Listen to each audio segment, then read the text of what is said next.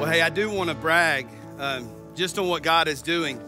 You know, we just finished a time of giving just a moment ago, and I just want to say thank you for your faithfulness over the last month or so of continuing to make an investment into the kingdom of God.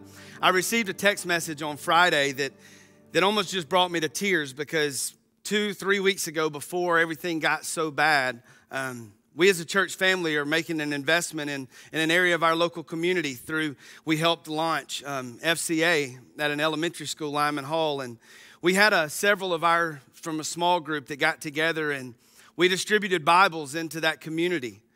And I got a text message on Friday from one of the young children. It didn't come to me, but it came to somebody else who knows them. And in his broken English, he says, "I read my new Bible." And so can I tell you, church, that God is still doing amazing things, and that's what you're making an investment into. Also, this past week, we saw 2 people, well, obviously we didn't physically see, but through messages, through emails, through phone calls, from last Sunday until now, we had 2 people surrender their heart and their life to Christ. So that, again, in itself is so exciting, and that is why we continue to do what we're doing.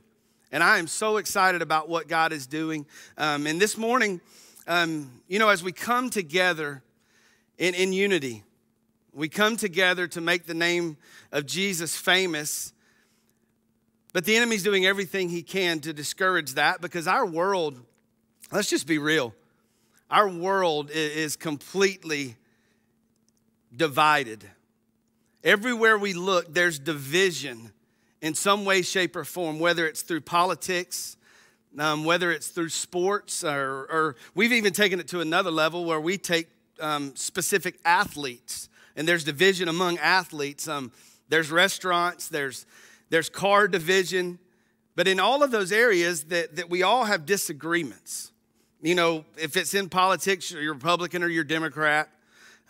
Here in Georgia, it's Georgia or Georgia Tech. Now in the athletic world, it is Michael Jordan or LeBron James. I'm not going to give you my opinion on that one. Also, it's Mickey D's or it's Chick-fil-A. We're always divided into something. And as you saw just a moment ago, my family was here with me. And believe it or not, my family, one thing that we love to do together is we love to hunt. We love the outdoors. And me and my 2 boys especially, we love the sport of archery. And then I've always been kind of, I guess you would say, committed or devoted to one name brand of a bow. And I know you're thinking, man, this little guy, this is so redneck, this is so country. Well, it's just who we are. And I've always been committed to the name of Hoyt. That's a bow that I've always loved, that I've always loved to shoot. And so when I began to get my boys into the sport, I bought them a bow and obviously bought them the very same kind because we were very loyal to our brand, okay?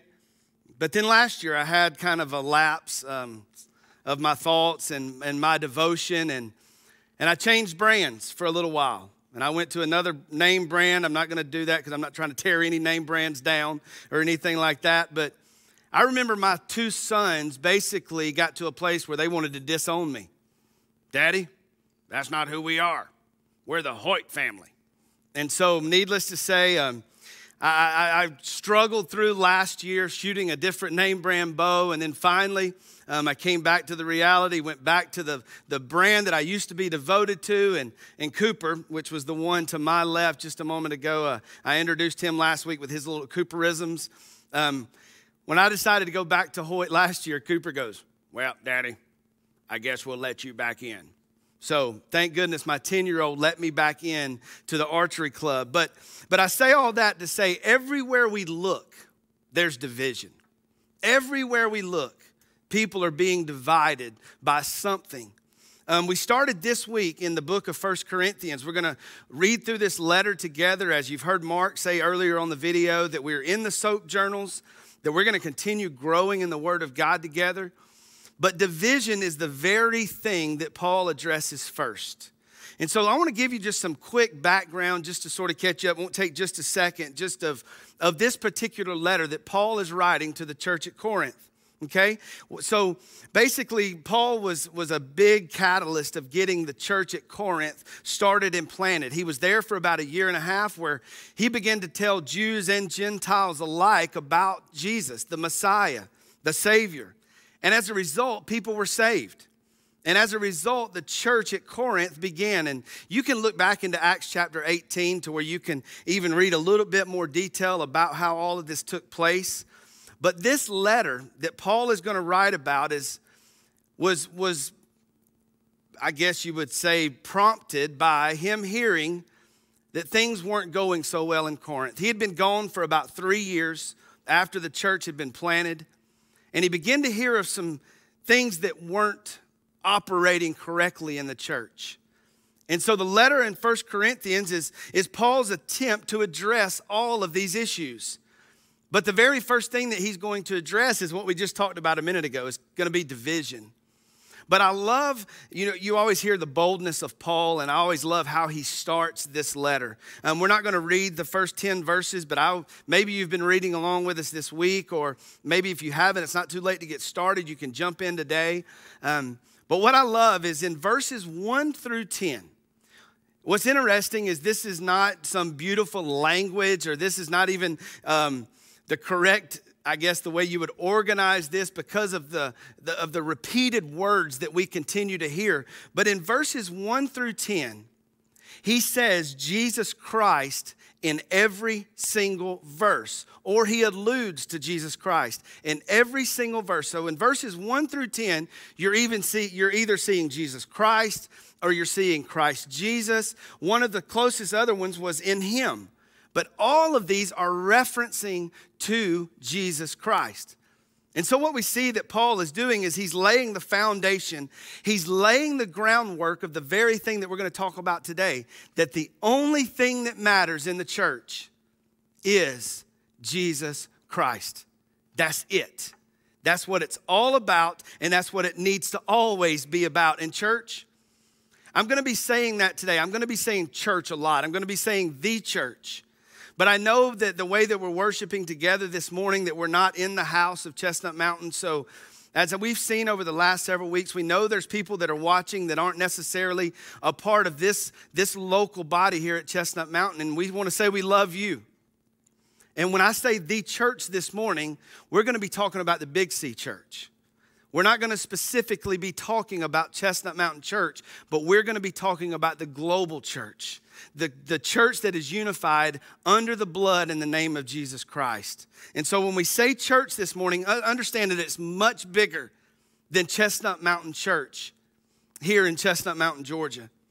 And so when the mission or the vision of the church is anything other than Jesus Christ, we've missed it.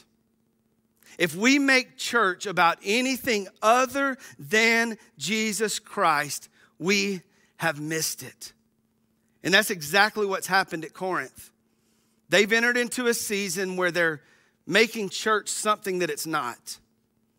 They're doing things that are getting the focus off of the Savior, and they're bringing attention to a lot of other things, and that is not the way Paul set this church up. That's not the way the New Testament church has been set up at all. It is all about Jesus. And so I want us to look in verses 10 through 13 this morning is where we're going to start, and you're going to see that this is the division that Paul is talking about.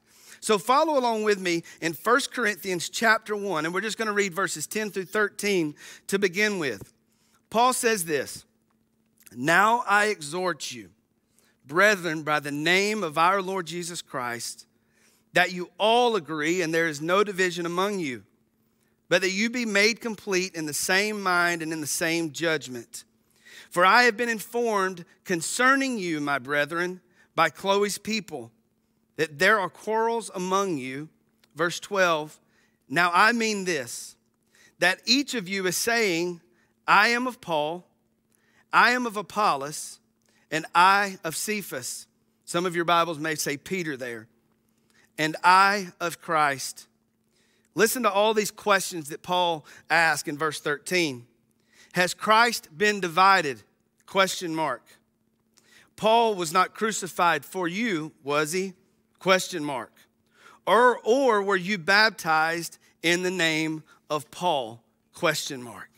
And so what we see that Paul is addressing in verses 10 through 13 is what's happened is there's been these little pockets or these little groupies, if you would, that have kind of rallied around these individuals that are being talked about. They're really boasting on what group they're a part of.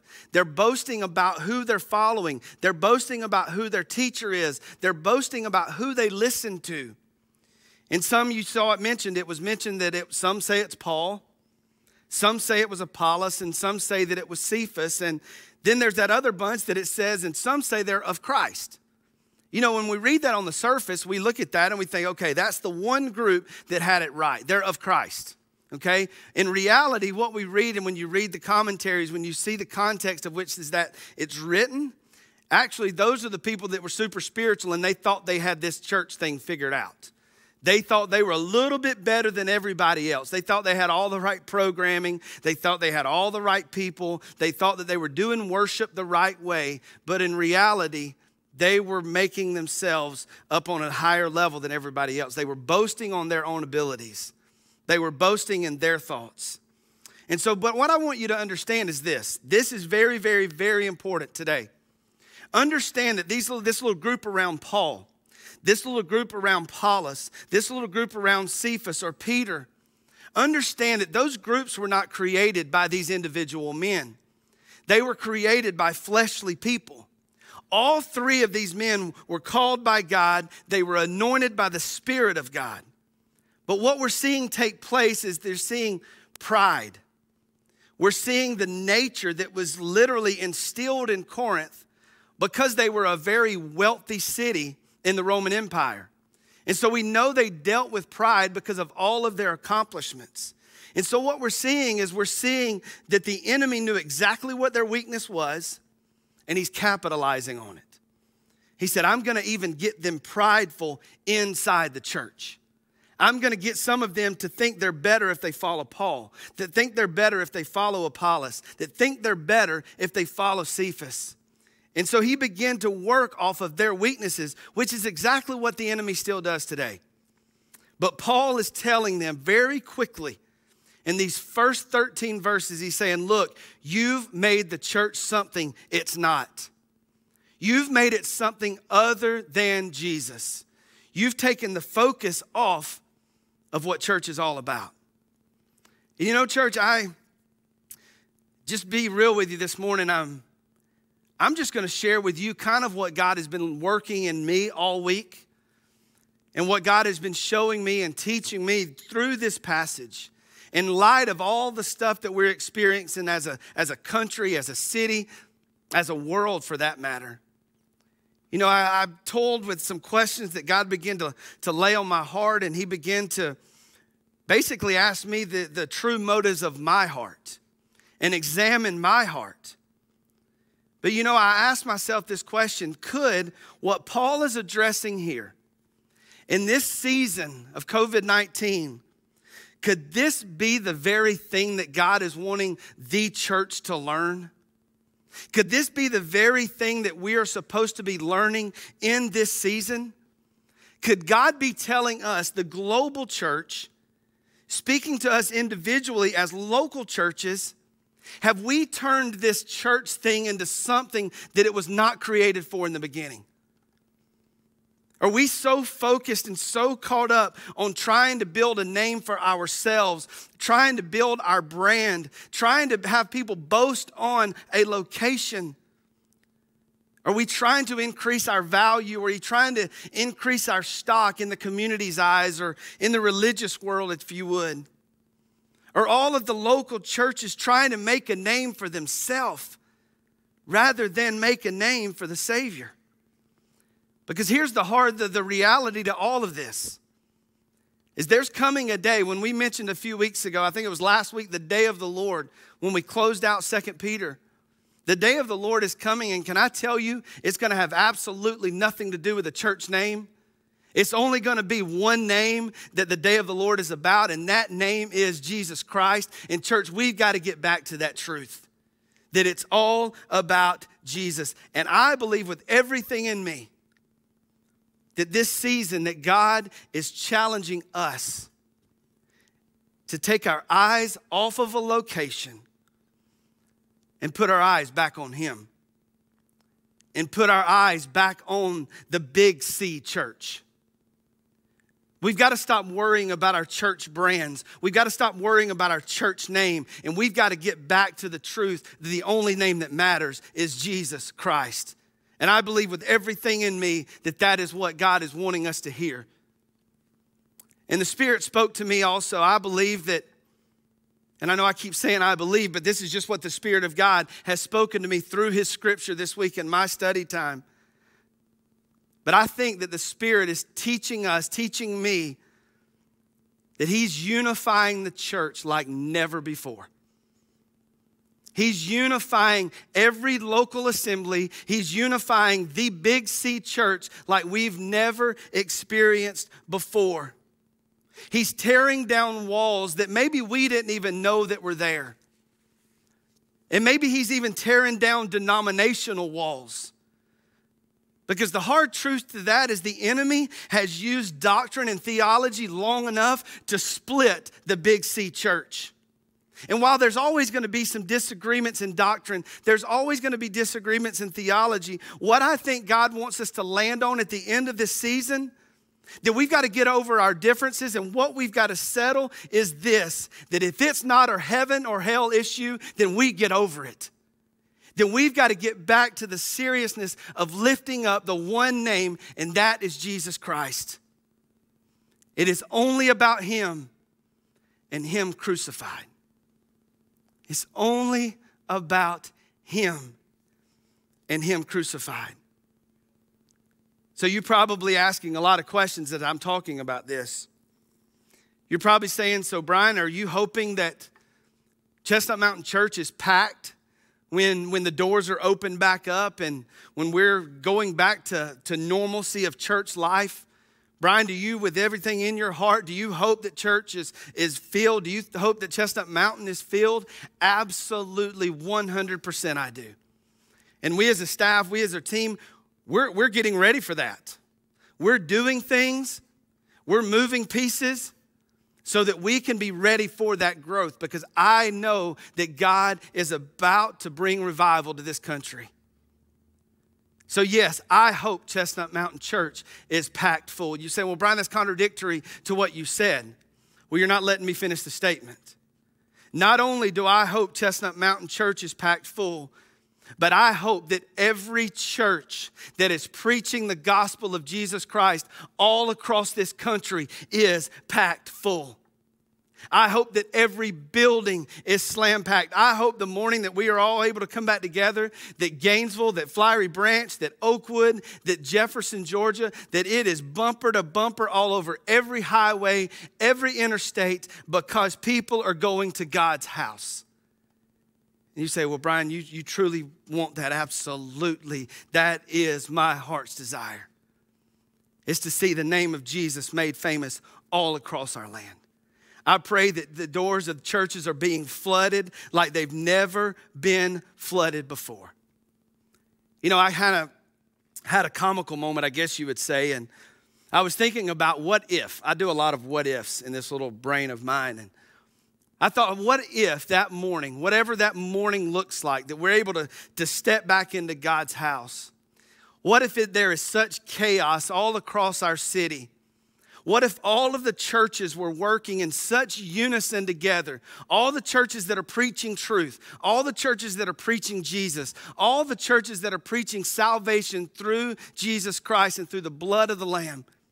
What if all of those churches were so unified that we were just distributing bodies, we were distributing people to every local assembly that was all across this city?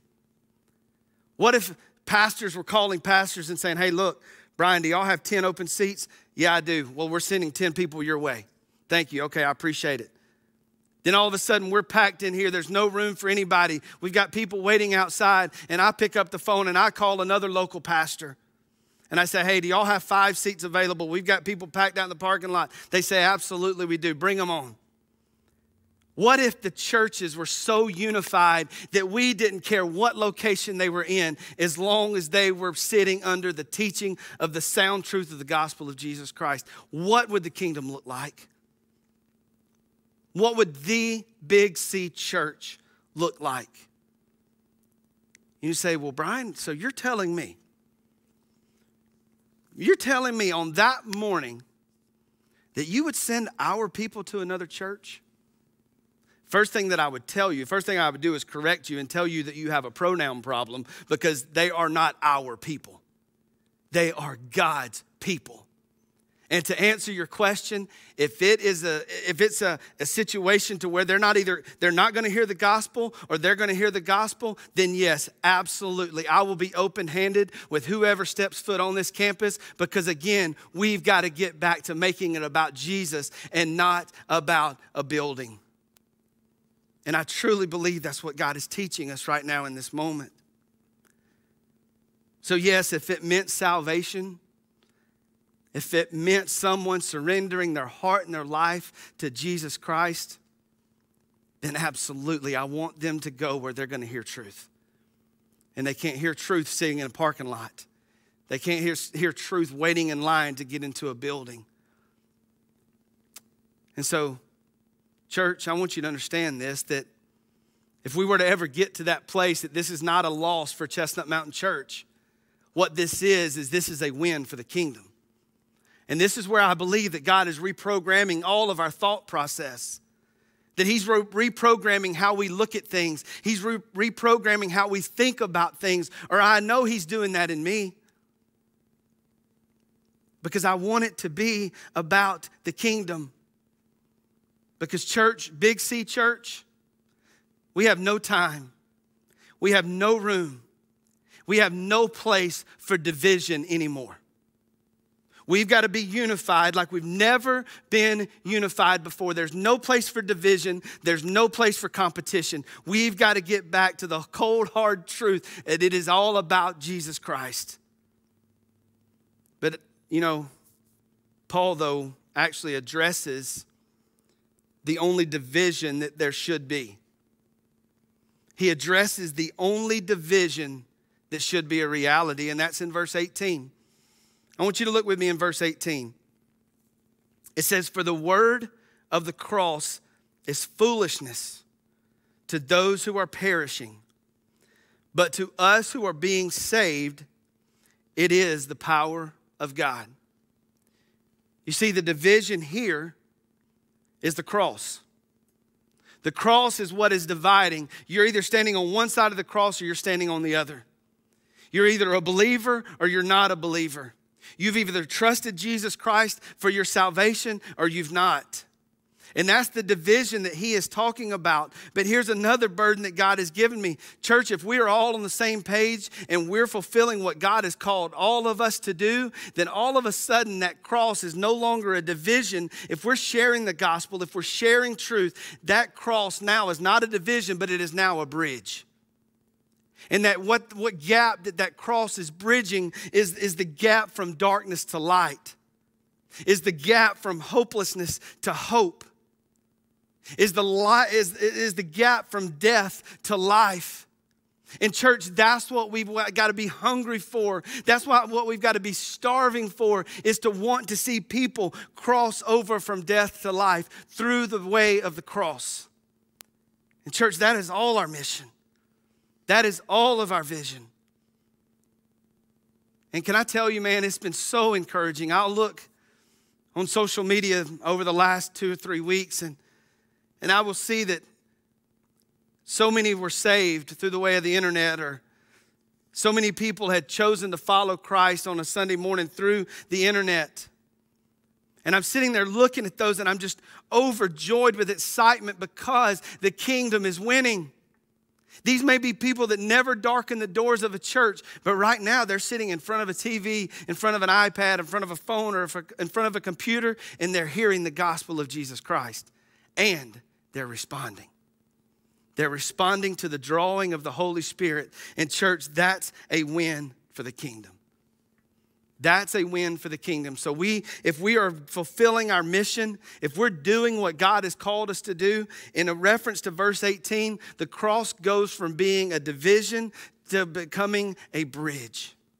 We should be the ones that are bringing the good news, that are saturating the world with this truth so that people are crossing that bridge, which is the cross. You know, there's something that God placed in my spirit probably 2.5 years ago that has kind of been my prayer, even before God opened the door for us to be here at Chestnut Mountain Church. And it's a very simple prayer. I've prayed that God would do things that only He can do. That I would get to witness, that I would get to see, that I would get to be a part of God doing things that only He can do, that only He can get credit for. I've always prayed that, and I kind of knew my heart behind it, but what I've learned through this reading of 1 Corinthians chapter 1, is I've learned the 2 reasons why the Spirit has led me to pray that way. You know, the first one's pretty simple. I do want to see God do things that I can put no explanation to it. I want to see God do things that leave me scratching my head. We did a series at the beginning of this year called No Way. I got a text this week of a no way moment, of those moments that just leave you speechless before God, and you're saying, there's no way that happened. But the truth is when we say no way, we realize that God is the only way it happened. So the first reason was that I want to be a part of something that I can put no explanation to.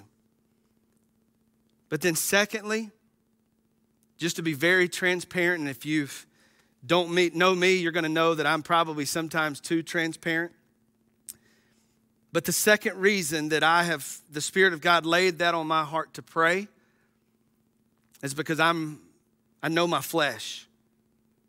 I know my weaknesses, and the reason that I want to see God do something that only He can get credit for is because of this truth. If I can give an explanation to how it happened, my flesh is just weak enough that there's a possibility that I'll try to take the credit for it. And you're saying, man, that's awful blunt. So you're saying that, Brian, there's a slim chance that if something amazing happened in the life of Chestnut Mountain Church that you would be tempted to take credit for it? I'm a human being, so the answer to that question is yeah. Yeah, it is a possibility, and that's why I continue to beg God to do things that I can put no explanation with it. You know, I cut grass on Fridays. I cut yards. That's kind of my serenity time. That's when I can just sort of check out from the world a little while and think and ponder things. And as I got off my lawnmower and got to the end of the day on Friday, I looked and I had several text messages of things that God has been doing over this last week with us not even being present. And I literally sat there and I laughed because there is no explanation how that happened. We didn't pick the right program. We didn't pick all the right things to say.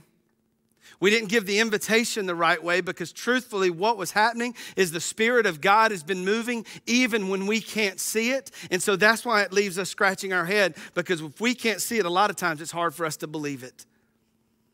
And so when I pulled up my phone and I began to see things that God is continuing to do, I just laughed because there was no explanation other than God, other than the power of Jesus Christ. And you know, that's exactly how Paul ends chapter 1. That's exactly how Paul ends chapter 1, as he says that the Spirit of God, that God is going to use the foolish things of this world to shame the pride. He's going to use the things of this world that make absolutely no sense for Him to get glory. I'm really going to age myself here, but some of you may be familiar with the old show. I'm not talking about the new one. I saw that it was on TV the other day, but you may remember the old show MacGyver. This dude was absolutely unbelievable. He could be on a stranded island somewhere and find a roll of dental floss and a drinking straw, and before you knew it, he had created a boat and had been able to drive his way to safety. This guy could absolutely make something or make anything out of nothing. You know, that's exactly how God works. Is he takes the foolish things of this world. He takes the things that make no sense, that we don't understand why they're happening, that we don't understand what the purpose is behind it. And what he does is he turns it into things for his glory. You say, well, Brian, is he doing that with COVID-19? I believe with everything in me, absolutely he is. What the enemy meant for evil, God's using it for good. I believe the church is more unified. I know that we've seen souls saved. I know that we're seeing revival begin to build in this country, where you're hearing people anticipating coming back to church that have never talked about church before. And so a lost world is looking at that going, there's no way. There is no way that God can use something this disastrous and turn it for good. I beg to differ, and I would love to look them right in the eyes and say, you just watch my God. You watch my God do what only he can do.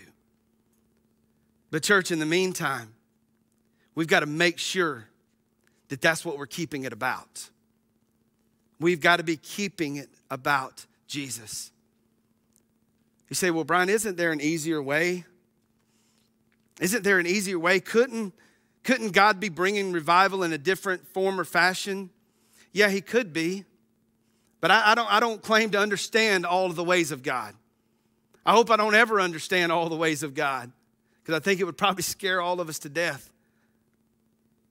But you say, well, why in the world does he use the foolishness to shame the wise? Why does he use the things that make no sense to bring glory to himself? Look at verses 29 and 30 as we get ready to wrap up this morning. Verse 29 is very, very blunt about why God does this very thing. Verse 29, he says, so that no man may boast before God. You see, the very reason that God uses the things that make no sense to bring glory to himself is that so no man has the ability to brag on anything he's done. Going back to Paul, Apollos, and Cephas, and those that were of Christ, they were boasting about what they were doing. They were boasting about the things that they were performing. They were boasting about their teacher. And this is the very reason that God uses the foolish things. This is the very reason that God uses the things that seem impossible, is that so no man can boast before God. And then verse 30, it says this, but by his doing, you may want to underline, circle, whatever to that word, but by his doing, you are in Christ Jesus, who became to us wisdom from God and righteousness and sanctification and redemption, so that just as it is written, let him who boast in the Lord. You know, this season we're in, I hope that's what God's bringing us to. I hope God is bringing us to a place where the only thing that we have the ability to boast in is him, because we can put no other explanation with it. And you know, I love that Paul ends with salvation here. He says, but by his doing, you are in Christ Jesus. Notice that he said by his doing. Verse 30 is talking about your ability to be saved. So don't for 1 minute think that you have the ability to save yourself. I've had so many conversations over the last month where people have said, well, Brian, I want to understand it all first. Brian, I want to know everything there is to know about it. While that is great, I want you to hear me when I say this, that I'm a minister called by God for the sake of the gospel, and I still don't understand it all. I still don't understand it all. I still can't make sense of it all. But the one thing that I can make sense of is God has asked me to have faith in his son, Jesus Christ, and the finished work on the cross. And I am humble enough to do that. because I know that if it's left up to me, I'm gonna make a mess of this thing. So maybe this morning you're sitting there and you're thinking that you have the ability to save yourself, that you have the ability to stop doing this or to stop doing that. Notice that that's why Paul ends here. But by his doing, you are in Christ Jesus. Maybe this morning over the last few weeks, the Spirit of God has been meeting you right in your home. He's been knocking on your heart's door, and you've not surrendered. Man, what a sweeter place to do that than right there in your home. Maybe you're at break at work right now. Maybe you're still cuddled up in the bed with your family. Maybe nobody in your home really even knows you're watching this live stream. Can I encourage you this morning to have a conversation with God and just be real with God? Don't try to manufacture some prayer that you think sounds great. But I would encourage you this morning to surrender your heart and your life to Jesus Christ. Maybe you say, well, Brian, I've still got a lot of questions. You heard how you can connect to us by email, by these digital connection cards. Please go out and fill those out, and you will be contacted tomorrow. You will be contacted tomorrow so that we can follow up and answer any questions that you may have. But church, in the meantime, the church, believers, let's make sure that we're making this about Jesus. If we're making about something other than the name of Jesus, then we've missed it. So let's do what God has called us to do, and let's bring people to the cross of Jesus Christ. Now look, don't check out with me right now. I know a lot of times when I bow my head, that's when you pick up and push power and it's off. I want to ask you in this last song to examine your heart. Maybe moms and dads, you gather around the table. Maybe husband, you grab your wife's hand and maybe you worship together. Maybe you pray together.